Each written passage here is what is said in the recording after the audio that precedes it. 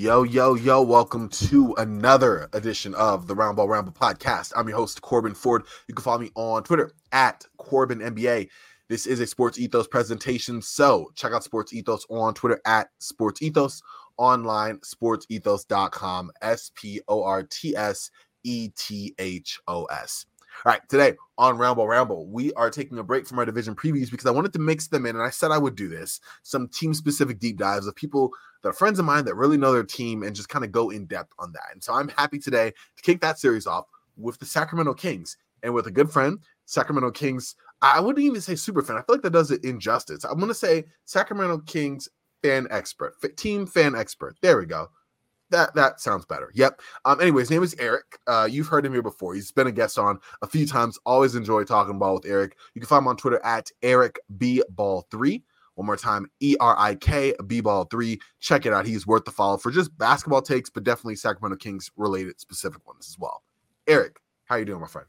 I'm doing great. It's always a pleasure to speak with you, and I'm just really excited for the season to start. I mean, we got media day already passed. We got the first preseason game coming up. It's a good time.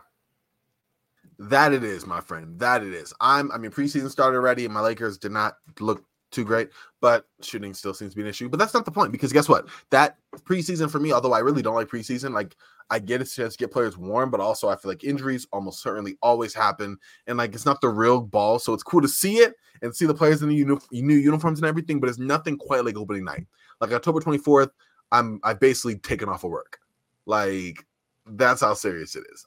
It's just a different feeling in the air. But you're right. Like preseason is the dawn of that. It's the sign that it is coming, and I'm very pumped. But let's talk about that basketball. But let's talk about the Kings, because Sacramento, the darlings of the NBA last season, nobody I think saw them going 48 wins. I think the over under for them was like in the 30s last season, and they just came in. I mean, you were optimistic to begin with because I had you on before, but even I. When I heard you, I was like, pretty optimistic Kings fan. I had no idea that was going to be like this. You were looking like a Nostradamus there for a second. So I want to start with a brief recap of the postseason for the Kings, what you thought about it, what you thought about this offseason, and we'll kind of go right into our main topic from there, or our first topic. So I did think that last year, the playoffs, we did have a pod for that. I don't think we did. Yes, previews. Yes. Or did we recap? Yeah, we previewed it. We did a preview for the series. I definitely picked the Kings to win it. I thought they were going to win it in 6. Unfortunately, that did not go. And however, the Kings pretty much did everything that they could have to win that series. We have Sabonis playing with a broken thumb. Then De'Aaron Fox broke his thumb. And pretty much they were one Harrison Barnes 3-pointer away at the end of game 4. That stopped it from being 3-1 and went back to 2-2. They pulled off a win in Golden State for game 6 to push it to game 7, and then just ran out of gas. So it was a great learning experience. You can definitely hear it on media day coverage, the interviews that they're having with Mike Brown, with the players like De'Aaron Fox. They are going to take it as a learning experience. They're going to move forward. I know that this year, my prediction for this year for the record is probably not going to be the same. They're not probably going to get 48 wins, but I think they're going to get pretty darn close to that. And that's pretty much what I'm looking forward to. If they can get to that kind of 4 through 6 seed, stay out of the play-in, kind of take care of their business, it'll be a good year for us. I will be happy if we can get guaranteed playoffs, no play-in. Yeah, no, I think that especially play-in is so tricky. I agree with you. I think that would be a win for y'all as well. And you're right, it was a very entertaining first round series, like one of the best first round series in recent memory. A lot of fun, a lot of back and forth. The atmosphere, in the Sacramento Home Kings was great. Mark Jones on the call was tremendous. Like, it was really, really good. You're right. It was a shame that injuries, played a factor, but they have a need for doing that, right? So, and unfortunately, the Sacramento Kings, who were remarkably healthy all regular season, found themselves bitten by the bug in the postseason. So, rough way to go, but first time in 16 years they've been back in the postseason.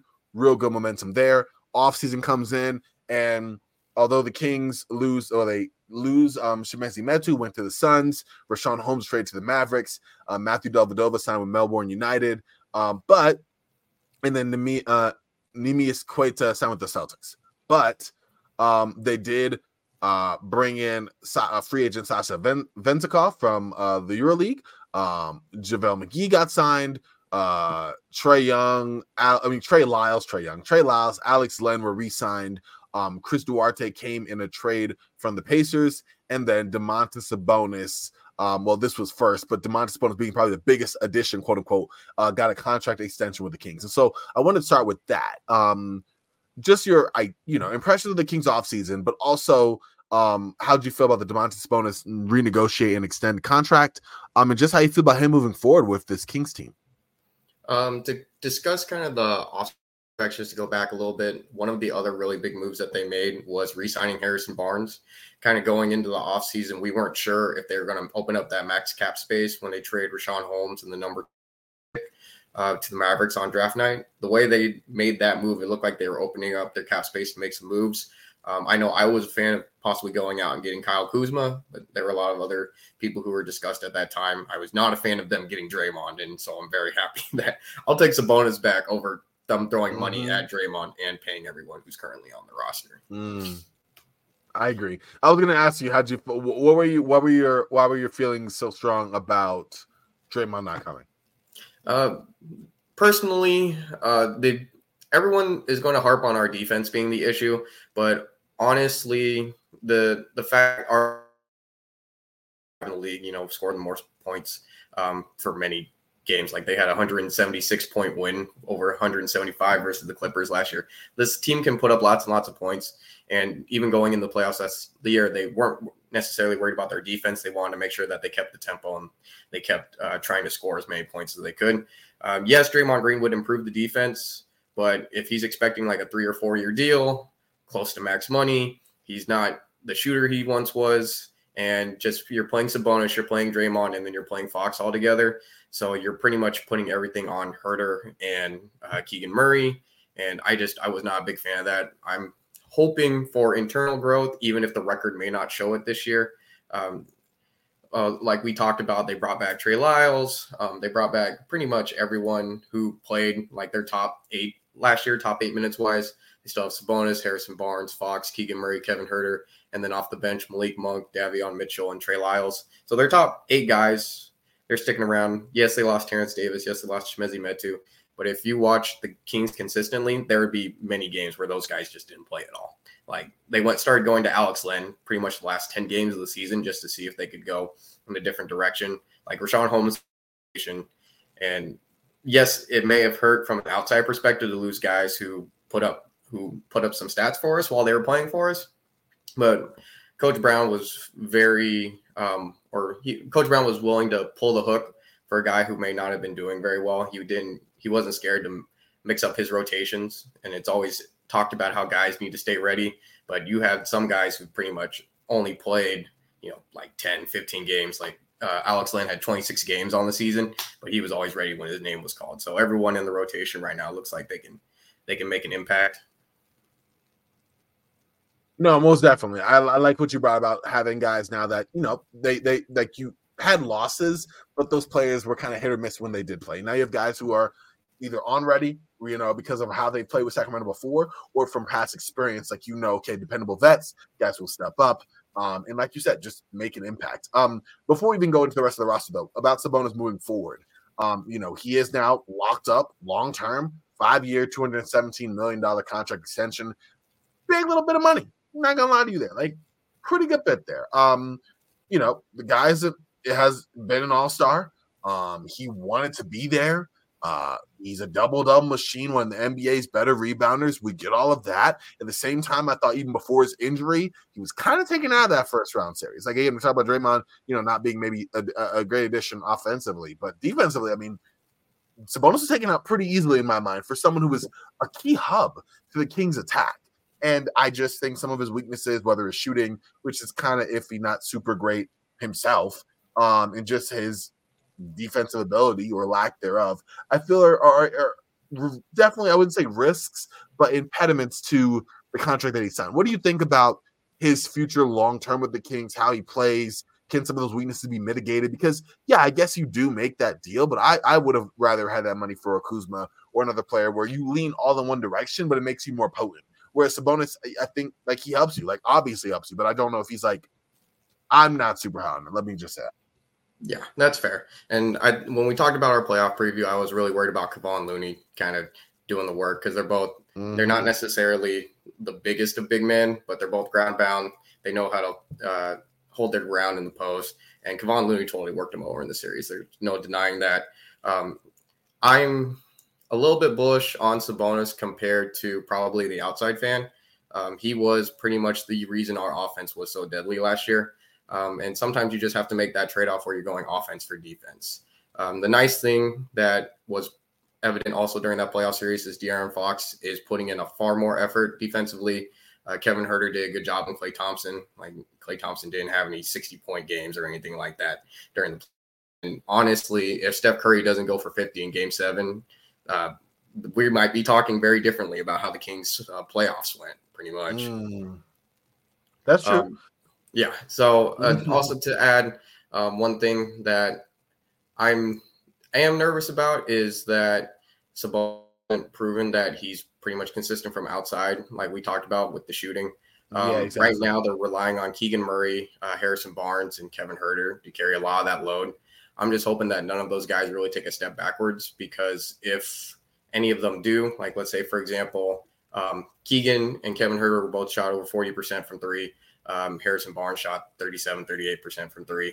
If any of those guys fall back to earth, like if any of them start shooting, say 35%, 36% for long periods of time, it's going to be trouble. We can talk a little bit more about the rotations later on, but they really need their other three guys to be able to hit for Sabonis to work. And if they're not hitting, yes, Sabonis can put the ball in other people's hands from like the elbows, top of the key, things like that, those handoffs that did a lot of work this year. But if those guys aren't hitting, he's losing a lot of value too. So to answer your question, we'll see. I'm nervous, but not that nervous. I'll take a player who wants to be in Sacramento long-term, who took less money than we could have given him, even though he did get the maximum contract he could have gotten elsewhere. But he has said he wants here, and I would much rather someone who says they want to be here and has shown they're willing to be a team player than, say, like a James Harden situation or something like that, where it just seems like they're trying to always wiggle their way out, to use the term that Matt Barnes and Kevin Garnett used on that podcast.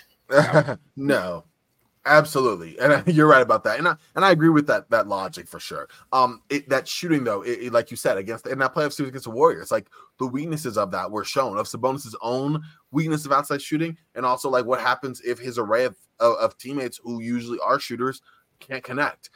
In that 7-game series against the Warriors, you had Malik Monk shoot 33%. Malik Monk shot 33%. Kevin Huerter shot 20%. Harrison Barnes shot 24%. Davion Mitchell 25%. Your best 3-point shooter statistically alongside, obviously outside from Keegan Murray, who shot 37%, was De'Aaron Fox, who actually led the team in 3-point makes. And some of that was played, obviously, with a hand injury.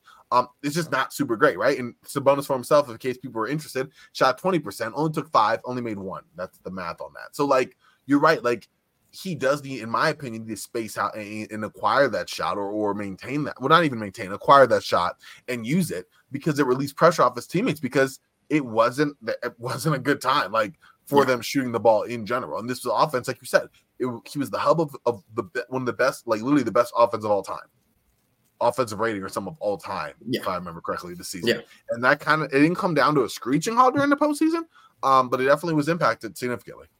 Yeah, and the numbers don't look great. I think Golden State really did an excellent job of playing all of the Sacramento pet plays, but that's also the reason that the Warriors also were able to were pretty much held in check for most of that series as well. The Kings were able to take them out of their pet plays as well. So I know Coach Brown has said during the offseason or day that now that they're seeing how teams are defending them and other teams have seen what works to defend them, they're working on counters. And something that I always believe is you should always be building counters. If you can build up counters to how defense wants to play you, if they want a top block, you can back cut. There's just so many different options that these teams have. If you only go to one thing, then you're going to lose, because once someone figures it out, the scouting report's out on you. Yeah, you said it. It's one of those things. Once it's not easy a scheme, I'd say, but once you do, like, you can shut it down cold. Like, I don't like to think, and I think you would agree, the Kings played strong. They were maybe taking teams by surprise before the All-Star break, but after the All-Star break, people knew who they were playing, and they still couldn't really stop it. But once the postseason comes in, you're really keen on those weaknesses, take guys out. Oh, Sabonis, you don't really shoot? Okay, great. Let's kind of play off of that. And it didn't help that Fox did get injured, and that did impact his shooting. But yeah, I definitely think that there is something to be said about diversifying kind of the offense there and just making it harder to scheme against, and making it more a versatile attack. And some of that does go again on Sabonis in terms of unlocking his full offensive potential to therefore unlock, the potential of those he plays with. But Speaking of those he plays with, there is a new person on the team. Please, Erik, tell me more about Sasha Vezenkov. I'm not going to go into too much detail on Sasha. I didn't watch much of his EuroLeague, but I'll just kind of give you the basic scouting report as from what I've read. There we go. First top of the list, lights out shooter. Completely lights out shooter. If you ever watch any of his highlights, he's taking off balance, fadeaway 3-pointers with guys in his face, and he's just cashing it. He's just ridiculous. We have a couple stats up here. So for his 2022 to 2023 year, he shot 38% from three and shot 88% at the line. He was solid on the boards, averaged about 7 rebounds a game. He's never going to be a defensive stopper. We know that in the EuroLeague, and that's really going to be the top question mark for him in the NBA. He can pass, he can play in the post, he can shoot off movement and off the catch. So he's probably going to be one of our best offensive players coming off the bench, and his role is just going to be come in, move the ball, shoot the ball, and make everyone be absolutely scared that they're going to leave him wide open. That's a potent weapon to have on a very, very fun, very dangerous Sacramento team. What do you think will be his impact on this squad? How many minutes do you see him playing? Do you see he's like a key 6-man? Do you see him as a starter? Where do you kind of see Vezenkov's role based off what you've noticed, your own personal thoughts? Curious about that. So I'll kind of mix it in with what I see the big man rotation be, because I feel like those two are connected. I don't think Vezenkov's going to play the 3 for us consistently. I don't think he has the foot speed to keep up with some of the threes in the NBA.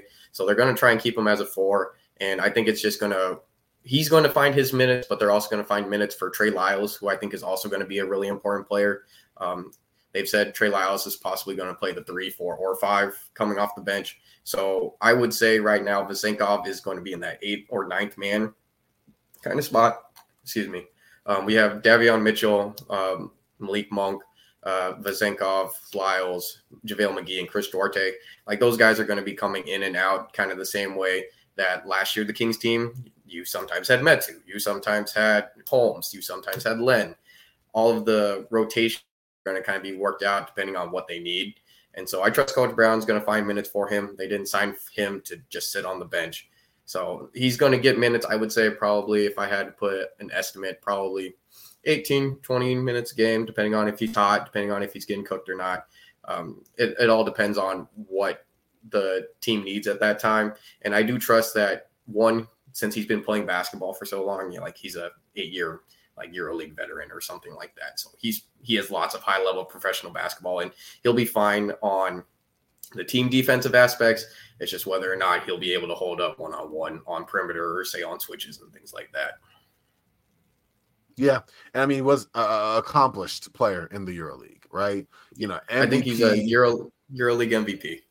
Yep. A really decisive offensive player. Like you said, really good shooter. I definitely like him there. I think it's interesting that they were able to bring a guy that they've had the rights to for a minute, but just come over and with the accomplishments that he's brought to be able to come in and bring that to Sacramento is going to be great. Defensively, not a whole lot there, but it's not really a lot of defense Sacramento, which we'll talk about in a minute. But I definitely am excited to have a player that is accomplished in high levels of basketball, not in the NBA, bring that to the NBA and kind of see, kind of what that looks like. So really looks interesting to me. Let's talk about Keegan Murray, somebody who had a solid rookie season, hit the most threes of any rookie in NBA history, came back, Summer League, played way too good for Summer League, which was really good to see in the California Classic. Very, very good. Where do you see Keegan Murray this year taking a step with Sacramento? How do you see him kind of fitting in? What are you looking at specifically? Just want to get your thoughts on him, because I am very high on the kid for sure. I love the way he plays. Solid guy, decisive guy, but I think there's some more to be unlocked in terms of on-ball creation and potential there. Yeah. Before we get to that point, to give some context Keegan, the 2 games that they played in Sacramento for the California Classic before they went to Las Vegas Summer League, averaged 35 points a game in 31 minutes. Like, sheesh. the guy was able to get buckets. He 51% from the field, 45% from 3. He was even drawing fouls. He got 13 free throw attempts per game. Like, the guy is figuring it out. And according to all the reports that I've been seeing on Twitter, yes, it's still Twitter. I'm not calling it X. Same. Old habits die very hard. The reports are saying that he was pretty much spent the majority of his summer in Sacramento, and he was playing a lot with De'Aaron Fox. And so not only is he learning how to guard small guards, he's learning how to take advantage of his size to score on small guards. He's playing against someone who's quicker defensively so that he's able to work on his mid-range game, work on his handle. So he's not just he's not going up against traffic cones or chairs, He's actually actively working on his game, trying to get better. And the coaching staff has always been trying to empower him. He was very timid from my perspective this first year. It was either it went to the corner and he took the shot, or he passed it out, or he made a cut, he got the open layup, or he passed it out. And so we started to see it during that during the playoff series against the Warriors. He was cooking Jordan Poole. Like, I'm pretty sure when they started Jordan Poole, they put him on Keegan because they thought, oh, this guy's not going to cook us. And then Keegan started going off. And so we were starting to see him reach this, not the ceiling, but he's scratching the surface of what he can do. We're seeing aspects of his ceiling. He's always said that his kind of NBA comparison or his NBA comp was like Chris Middleton. He says he wants to be like Chris Middleton. And so he has the shot making. The question is he going to be able to post up on guys? Is he able to handle the ball? Is he able to make the contested shots? Because as a catch and shoot 3-point guy, broke the rookie record for made threes as an off the catch guy, not on ball.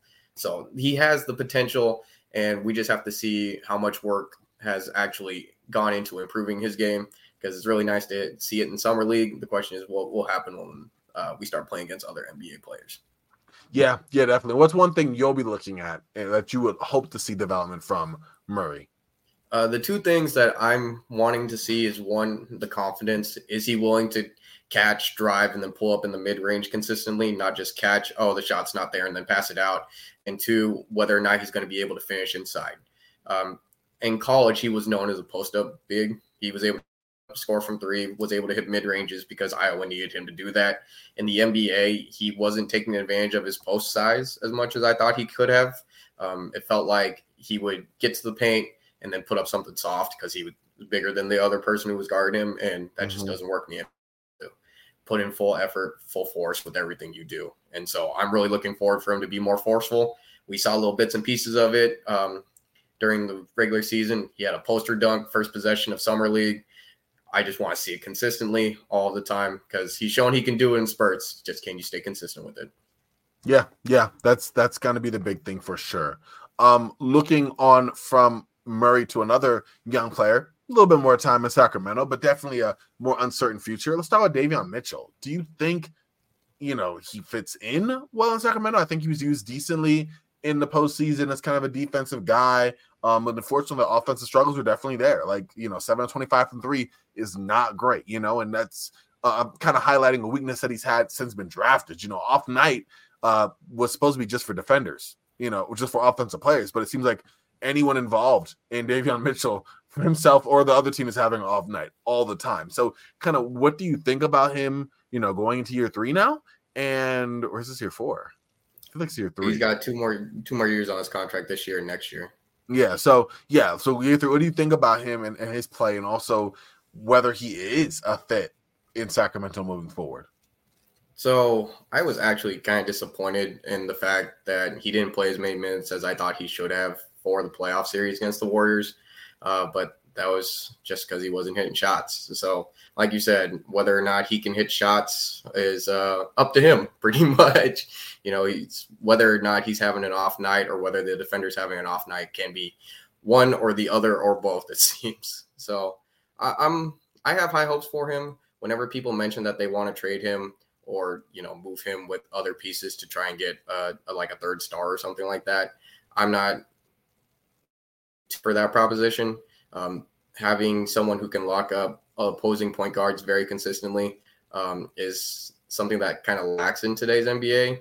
Yes, you sometimes have wing stopper guys who can bother like smaller guards, but just having someone who can get in your grill for 20 to 25 minutes, 30 minutes a night as needed is just something that's really difficult to find in the NBA. And so whether or not he can hit the shot is just going to be the deciding factor. Like, he can get to the rim, he can make kick out passes that look awesome.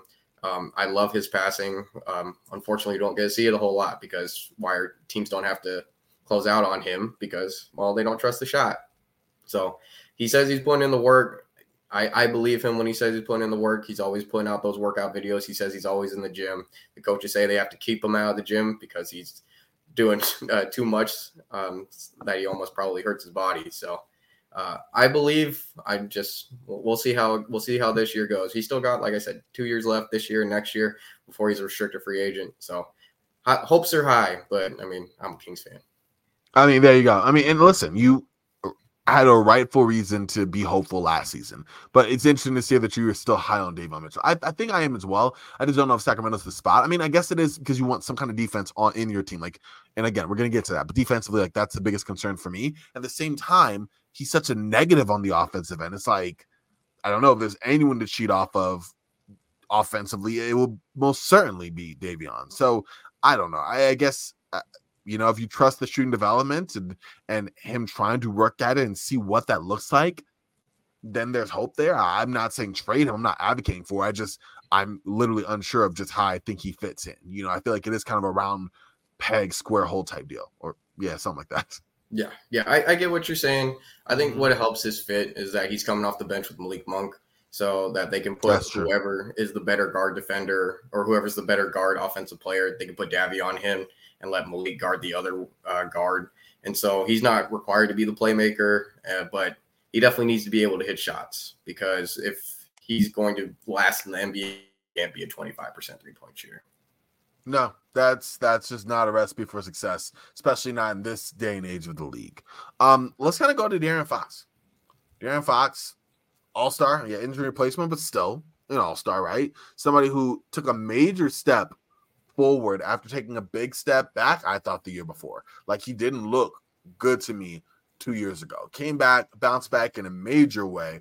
Really was impressed with what I saw from him. Averaged 25 points, 4 rebounds, 6 assists, won the inaugural Jerry West Clutch Award, 51% from the field, 32% from three, 78% from the line. Just took over down the stretch of games, had this way of, not coasting, but just playing at a steady level through the first 3 quarters and then ratcheting that up several notches, when it was crunch time.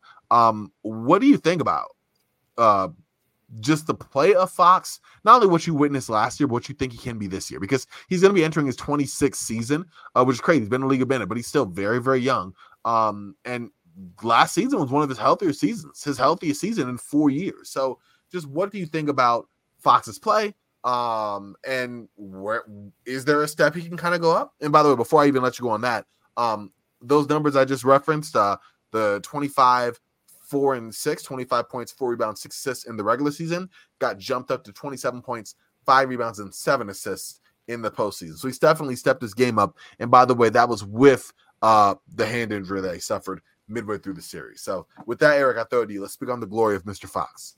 I think you did leave out, he was a third-team All-NBA. That's kind of important. Sorry. Yeah, that's kind of a thing to add. You know what? I had to leave you something, Eric. No, I'm kidding. Yeah. So, I mean, there's really not much to say about Fox. Right now we will go as far as he leads us. Everyone thinks that Sabonis, because he was the person who got traded in the Tyrese Halliburton trade. Everyone kind of puts their eyes on Sabonis regarding kind of what our faults are, but De'Aaron Fox, without his faults, he can keep working on improving the playmaking. He can keep working on improving his 3-point shot, his free throw shot. But at the end of the day, he was probably a top 2 player in the Golden State Warriors versus Kings series in the playoffs. I mean, when you're pretty much going shot for shot with Steph Curry, that's pretty much all you need to see. I think right now he's probably a top 5, top 10 point guard in the league. And I want to keep seeing him get better and better and make it to the top 5. He's one of the best rim finishers in the league at a 6'3" guard. He's one of the best mid-range shooters because as a Lakers fan, you've seen him completely kill you guys in the mid-range in the fourth quarter. Yeah, you don't gotta bring that up, but you're right. But it's the inside game, the mid-range game, they're all there. Whether or not the three-point shot comes along will be nice to see. I know he stated before that he doesn't want to just be known as a guy who is only known for his quickness. He can be a good shooter. The mechanics are there. It's just consistency with him. The same with pretty much everyone on the rosters. Like, can we be consistent? Can we be physical? Can we continue to put in the work that is going to be required to be not only a playoff team, but championship caliber team that they say they want to be? Yeah, that's true. That's true. Do you see him as a clear-cut bona fide all-star this year? Maybe you go into second-team All-NBA? Do you think that might be more of not a regression, but just him kind of staying pat this season? Do you see basically him ratcheting up that level of player? Is this kind of what he'll be for the next couple of years? From your own estimation, of course. By my estimate, to kind of put in perspective, I don't see him putting up another All-NBA season. I think kind of the power of the beam kind of pushed the Kings into the storylines this year. So I don't see him putting up another third team All-NBA season. He's definitely capable of doing it. Whether or not it actually happens will be interesting to see. We're expecting to get more contributions from, say, like Keegan Murray and stuff like that. So he may not have the same stats that he had last year, but he was usually the fourth quarter guy for us. And so he may not be needed to be the for us all this year. So it'll be interesting to see. I think it's possible that he can make the All-Star game.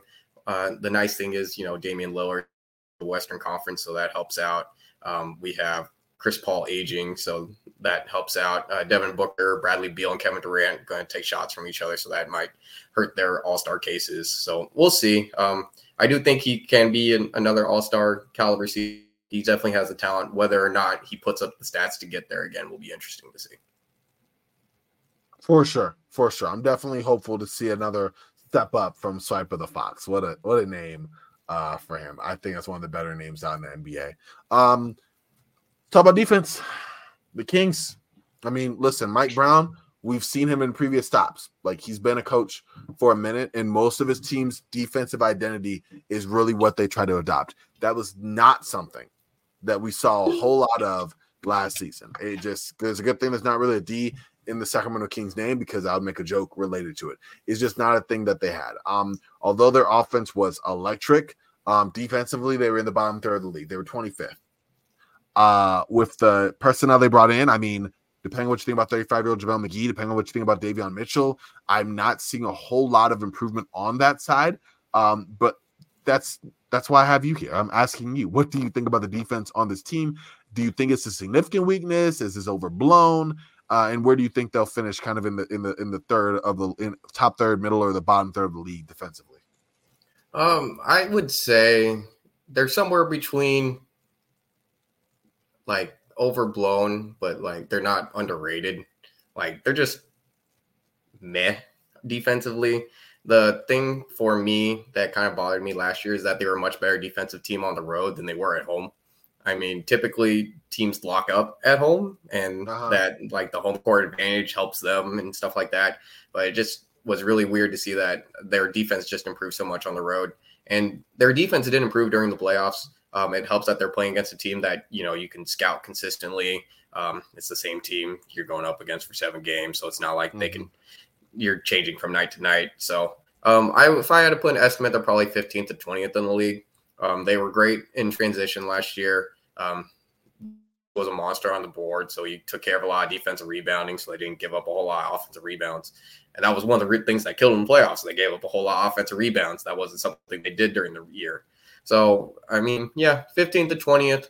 I'm not expecting them to be top 10 just because they don't have the personnel for it.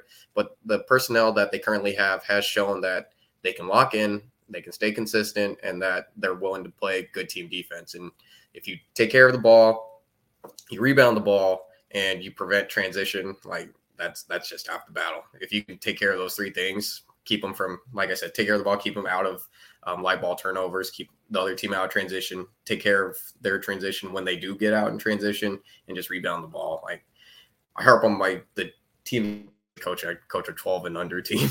It's just Basketball is so easy when you rebound the ball and you don't turn it over. And so I feel like the Kings can do that, and that just helps their defense a lot. Okay, I'm with you. It's all about the little things. So I definitely can see that. I think it's a mix of being overblown and being a real thing. Their offense might be so crazy it doesn't even matter, accepting it's the best of the best, but definitely is something that I'm more or less concerned about. Looking to some secondary players outside of the main group. Before we move on, just remember the Kings did win a game where they won 176 to 175. So the defense is a problem sometimes, but also they're really good at offense. So they're very good at doesn't offense. matter as much. That was one of the more fun games to watch. I'm not gonna lie. It was Clippers versus Kings late in the season. Russell Westbrook went crazy. Kawhi went supernova. Paul George played well. Malik Monk and De'Aaron Fox combined for like 7. It was insane. What a fun, insane fever dream of basketball game that was. That was literally one of my favorite games. So yes, you're right. The Kings can, I guess, play just enough defense to win, or just straight up outscore you. One of those things. They can put up 176 points on you. That is hilarious. And yeah, I would say their offense with, Vezenkov and Duarte got even a little bit better. But speaking of that, what do you think about Chris Duarte being brought in? Obviously, he has some chemistry and familiarity with Sabonis, playing with him for a season and a half at Indiana. Also, Kessler Edwards, who I think really improved down the stretch of last season. How did these two guys kind of factor in for you in this bench unit for the Kings? I see Duarte being kind of the backup 3, like we discussed. I think the rotation for the backup 5 is going to be Davion, Monk, Vezenkov, Trey Lyles, and then Chris Duarte or JaVale McGee, depending on what they need or who they're playing up against. I'm excited for Duarte to see if he can kind of recover some of his magic from his rookie season that he had. Because coming into the league, he was seen as like a knockdown shooter. He had an awesome first season with Indy, and then he kind of got plagued by injuries last year. And I think what helps is that the team is so deep that he doesn't need to push himself or try to be something he's not. He just needs his role, hit shots, be one of those guys that helps make Sabonis look good because he hits the shot that Sabonis gives him. I'm looking forward to that. And then Sabonis has also mentioned that he enjoys the relationship he has with Duarte. They both speak Spanish. And so that helps out because I believe Chris Duarte, English is his second language, so he's more comfortable speaking Spanish. So having Sabonis be able to speak Spanish, they can both speak Spanish on the court. And most teams don't have a Spanish-speaking player on their team. So it's kind of like one of those little hidden things. Yeah, I didn't even know that. Yeah, it's one of those things where the chemistry is going to be better because they have that time that they spent together in Indiana, and I think he'll be a seamless fit with the team. If I had to guess his minutes, I'd probably say 18 to 20 minutes range, same kind of off, but it'll all depend on who they want to match up with and how they want to match up with the opposing team. Yeah, no, that makes a lot of sense. I get that for sure. Looking at the bigs, JaVale McGee brought in, 35 years old, but, has been on some decent defensive teams as little as 3 years ago with the Lakers. I guess you can even say 2 years ago with the Phoenix Suns as well. What do you think he brings, if anything, to this Kings unit?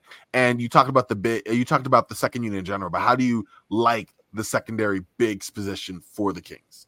Basically, anybody who's playing 5 beyond Sabonis. Yeah, so I think JaVale McGee is going to kind of fill that same role that we hope Chimezie Metu was going to fill. He's going to prevent that vertical lob threat. He's going to provide some rim protection.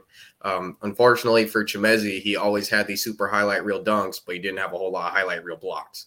So he's going to add like a defensive presence. He's going to improve our rebounding. Pretty similar to Alex Len with more vertical pop. So I think JaVale is going to have a positive impact. Defense, slightly. He'll be a good lob threat for Malik and Davion Mitchell when they get downhill with the second unit. I'm not expecting a whole lot from him. He wasn't brought in to be the starter like Dallas brought him in to be. So if he's going to give us a solid, 16 minutes a game while Sabonis is out, I'm going to be happy with that. He doesn't need to be a savior. He doesn't need to be the one guy that improves our defense a whole lot. It's just, hey, if you make our defense better, that's great. If you provide a vertical lob threat at the same time, that's even better. Yeah, there you go. Keep it simple. Keep it simple, stupid. The KISS theory. Love it. You already talked about this, but just for the sake of the show, let's get that 10-man rotation kind of ironed out one more time here. Because I know we mentioned the 5, we mentioned how you think the bench will kind of stack up, but listing all 10 guys and one guy who you think has a case for cracking your top 10. Let's kind of get that. Okay, so starting 5 is going to be the same starting 5: Fox, Sabonis, Barnes, Herter, and Keegan Murray.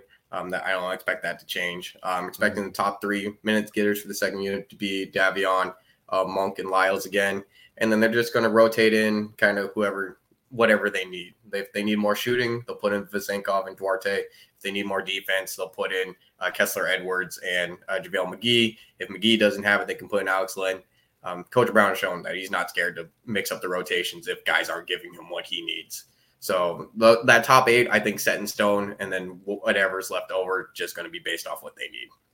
That makes sense. So 8 for sure, and then the others can be put in as a field basis, a need basis, know your personnel type deal. I like that for sure. We talk about this Kings team a lot. Well, now we do. More people talk about the Kings now. It's still down to just basic generic storylines. Like, wow, like the beam, the 48 wins, Fox Sabonis, defense sucks. These general kind of themes as synopsis for this Kings team. So I ask you, what's one thing about this team that isn't talked about a lot that you would like to bring out? Like, oh, by the way, XYZ, or a player that you might not be paying attention to that you probably should. Any kind of underlining storyline or thought that you have about this Kings team, here is the time.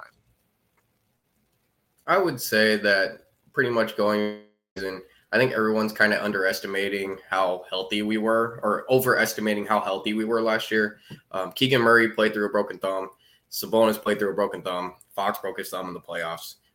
Yes, by games played, we were one of the healthiest teams of the league, but a lot of the guys played through injury. They were trying to get to the playoffs. They were trying to break the drought.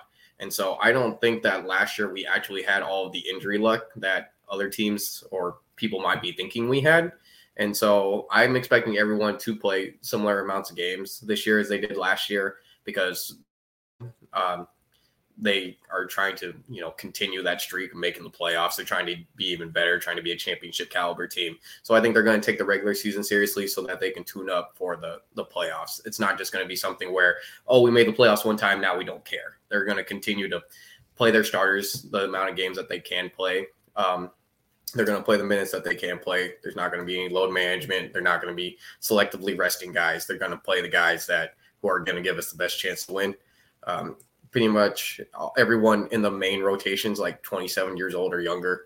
The only person who's actually, on the older side is JaVale McGee. So these guys are going to play. They're going to play a lot, and I'm expecting us to continue to. We're just going to be healthy for the majority of the season. Definitely understand that for sure. Let's kind of go to crunch time. End of the game, 2 minutes left. What's the 5 you have out? Starters.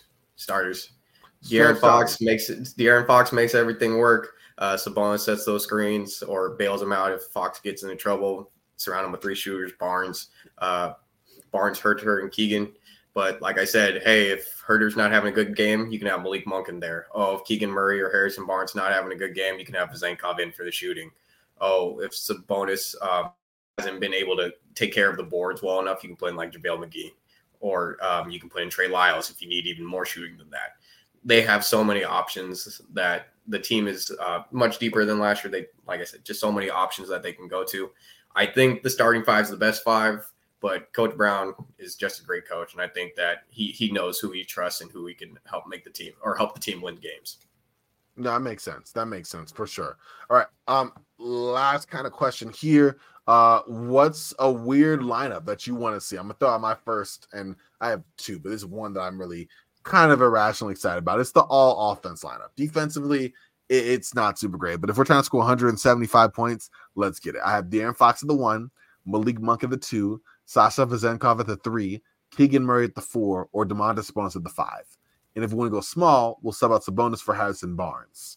Oh, and have that's Harrison Barnes there. Yeah, have Harrison Barnes alongside Murray, Vezenkov, Malik, and Fox. That's spicy.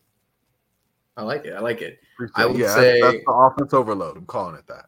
I would counter your offense overload with De'Aaron, Kevin Herter, Keegan Murray, Sasha Vezenkov, and Trey Lyles.